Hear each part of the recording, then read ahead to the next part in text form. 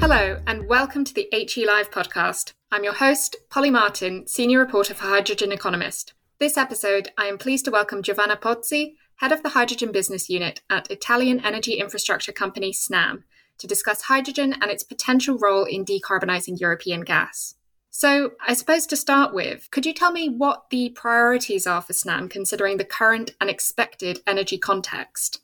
As most of us in the industry knows, 2022 has been a turning point for the global energy system. The structural underinvestment in the sector and the rebound in demand, along with the fallout from the war in Ukraine, completely reshaped the priorities with a strong focus on security of supply. In this context, Snam has been able to deal with the emergency and further consolidate its leading role in the industry, providing a short-term response to the crisis while managing its strategic assets with a long-term view.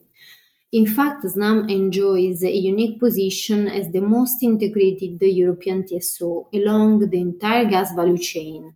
Snam has assets which include transport, storage, and LNG, locating along the key gas corridors, in particular northwest and more recently south, with the acquisition of TTPC and TMPC stakes.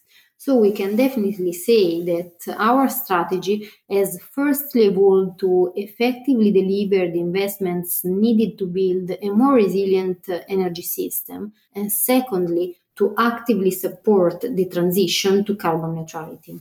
So I suppose we can touch on the energy security point a little bit later, but I suppose just kind of on the decarbonisation side, Snam has committed to start transporting decarbonised gases within the next few years. So could you tell me a little bit about how the company reached this decision and what role hydrogen plays within your strategy? Sure. All the commitments and investments that Snam has planned for the coming years are fully consistent with the 2030 European targets and the decarbonization pathway to 2050. Looking at the European context, I would say that the REPowerEU has raised the biomethane target to 35 BCM and has increased the H2 target to 75 BCM of gas equivalent, half of which has to be imported in large part via pipeline. Given that the Mediterranean corridor is one of the three key import routes, and Snam's national and international assets will play a critical role in this new supply system. Today, our Italian gas infrastructure transports the equivalent of 800 terawatt-hour of energy, more than twice the energy transported by the electricity grid. This energy will be progressively decarbonized through green gases, firstly via the development of biomethane production, and then with the growing role of the hydrogen and the use of natural gas in combination with CO2 capture, allowing also the blue hydrogen and the blue electricity. Basically, the development of hydrogen has significant implications for the gas volumes flowing through the infrastructure due to the lower hydrogen energy density. I would say that ultimately the strengthening of the south-north capacity will not only address the short, medium-term needs, but also the long-term decarbonization requirements. So, to conclude, we envisage the coexistence of natural gas, part of which in combination with the CCS, biomethane and hydrogen to be managed through our infrastructure in the near future. So, I suppose kind of very quickly, you mentioned that biomethane you expect to take off earlier than hydrogen. What kind of timeline do you imagine that kind of hydrogen will start to be kind of transported within Snam's infrastructure? Well, we think that biomethane is a reality even today. And of course, the hydrogen is the near challenge. And so our investments are based on the verified information that our transport and storage assets are compatible with hydrogen. This implies that the investments that we have outlined today will be also valuable in the future. Over the past 12 months, we have made further progress on the energy readiness analysis across the entirety of our infrastructure. For example, RINA, the technical consulting company, has already certified 750 kilometers, and we have established a roadmap to reach more than 3,000 kilometers by 2026 on a completely voluntary basis.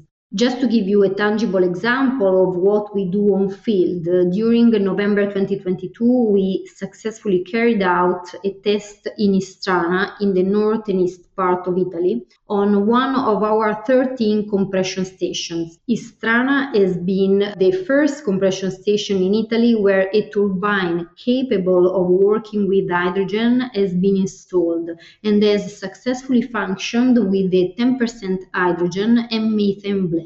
Control environment tests in a lab unit stimulated the pressure and temperature of a specific storage facility with a very reassuring test. And so we are now engaged in the detail engineering phase of a field test on a deeper layer in another plant. Basically, leveraging on this proven readiness of our assets, we have framed an H2 backbone which maximizing the existing infrastructure repurposing to deliver the most cost-effective midstream assets able to serve national demand and import-export flows. We have estimated that it would cost approximately 4 billion euros. And since we have collected strong interest from market participants, domestic, but also from Central Europe, we have applied to the project of common interest in Europe, and we believe that this could become one of the most strategic corridors for the energy transition. We have also studied the cost and the potential location of H2 storage facilities to support the ramp-up of the demand of the hydrogen. And according to preliminary estimates, this will cost around 3 billion euros to develop seasonal and above-ground capacity to serve evolving demand needs over the years. While H2 demand is initially expected to come mostly from industrial clients with low seasonality, storage could progressively mitigate the volatility of the increasing renewables production and even provide flexibility to the power system thanks to the power to H2 and thanks also to sector coupling services.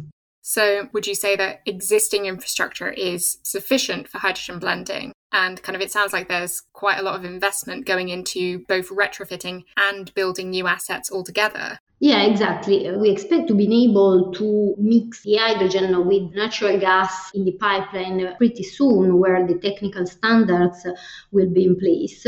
And we have also estimated the cost for the retrofitting of the existing pipeline, plus the new part that needs to be built for having an H2, 100% H2 pipeline ready.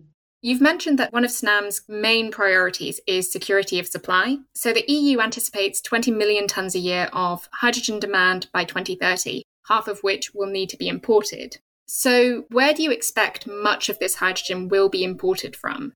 Well, Italy holds a strategic geographical position within the Mediterranean Sea, and of course we see our infrastructure as being key towards enabling the import of renewable hydrogen from Northern Africa and transporting it throughout Europe. At the beginning of this year, Snam has acquired a 49.9% equity interest in companies operating two groups of international gas pipelines connecting to Algeria to Italy. More specifically, the scope of the transaction include the onshore gas pipelines running from the borders of Algeria and Tunisia to the Tunisian coast, and the offshore gas pipeline connecting the Tunisia coast to Italy.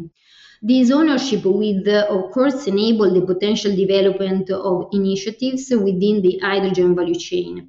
Also, thanks to the natural resources Northern Africa has to offer, for example, the high availability of renewable energy, which will ensure large-scale green hydrogen production and more competitive costs. The Northern Africa-Europe link is a key component to progressive decarbonization at international level and in support of the energy transition. So for sure, this corridor will be very relevant for the import of hydrogen to Europe, even if there are other different corridors, like for example, the Spain-France corridor or the Northern corridor that try to convey the hydrogen production from the North Sea thanks to the offshore wind in the middle of the Europe. So it's almost that the kind of southern corridor is adding to this diversification of where imports are coming from. Yeah, exactly. Okay. So I suppose one of the key developments over the past month, really, when it comes to hydrogen, is the publication of the final draft of the delegated acts. So do you anticipate that the criteria for what Europe defines as green or renewable hydrogen may be a hurdle for developing infrastructure throughout the value chain? Or is it more important to have clear policy certainty? I think that this is an interesting dilemma. It's better to have clear rules in place, even if improvable, or to wait and try to define more applicable rules but extending the uncertainty period. Well, I think that we should try to achieve both the targets, applicable rules that make Europe globally competitive and in a reasonable timing. Having said that, it's unquestionable that policy is one of the most relevant enablers for the development of a new sector. Snam is strongly active both at national and international level in the definition of the regulatory and legislative framework to ensure the building and growth of the hydrogen market. Within the next months, the main regulatory aspects will be defined. In particular, in recent weeks, the delegated acts with the definition of renewable hydrogen have been adopted by the European Commission, and now we are awaiting the final ratification by the Council and the Parliament. Moreover, in the coming weeks, the gas package will define other crucial aspects, as well as the integration into the Renewable Energy Directive of the guarantee of origin for the definition of green hydrogen. So I suppose it's also quite interesting that you mentioned that Snam is part of quite a few cross-border initiatives. So when it comes to initiatives to build cross-border hydrogen pipelines and production networks across Europe, how do you anticipate that development will play out in practice? Well, Snam is one of the European TSOs working on the development of the European hydrogen backbone, which is an international opportunity to accelerate decarbonization of the energy sector by efficiently integrating substantial volumes of additional renewable and low carbon energy into the system, and by connecting regions with abundant supply potential with the centers of demand. Moreover, the European hydrogen backbone has the potential to revitalize Europe's industrial economy whilst ensuring energy system resilience, increased energy independence, and security of supply across Europe. So I would say that such a vision can be achieved in a cost-effective manner, but it requires close collaboration between the different member states and neighboring countries and a stable and supportive and adaptive regulatory framework. As already introduced in the previous question, in order to make this integration possible, it's crucial to establish a regulatory framework within which all the different member states are able to set up national laws related to the state-specific peculiarities and international requirements for the development of an integrated and structured system. From my perspective, I think that now we are in a position to move from a conceptual and development phase to a delivery phase. Many projects across the entire value chain are ready to start their feasibility or pre-feasibility studies. And this is the proof that we are in a new energy revolution towards the carbon neutrality. At Snam, we have set a visible, comprehensive and future-proof strategy and projections based on strong commitment to carbon neutrality and on the development and delivery of the investments to provide a resilient and efficient and an H2-ready infrastructure. So we are in the middle of this new energy revolution, and I would like to conclude with a final but very relevant and exciting topic, which is the topic of skills. I think that for facing this energy and hydrogen revolution, we need qualified people across the entire hydrogen value chain. And I'm very happy to see that Europe is taking a serious commitment on this topic in order to finance the hydrogen education. So let's conclude with a wish that working on skills, we will be able to multiply the amazing candidates we have seen in 2023 edition of 50 Women in Hydrogen, sponsored by Hydrogen Economist. No, definitely. I think it's one of those things where when we talk about this massive energy transition, you really need people with the skills to actually carry out this massive shift in decarbonising our current economy. And so I think that's definitely a really prescient point. Definitely. No, I totally agree with you.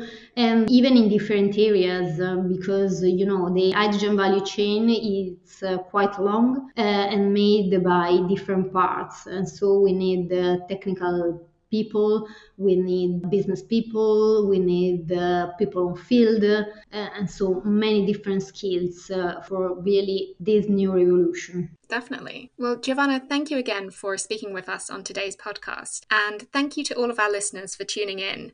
Don't forget to subscribe for the latest HE Live episodes. And for more news and analysis, be sure to subscribe to Hydrogen Economist and follow us on social media for more updates. Thank you, Polly.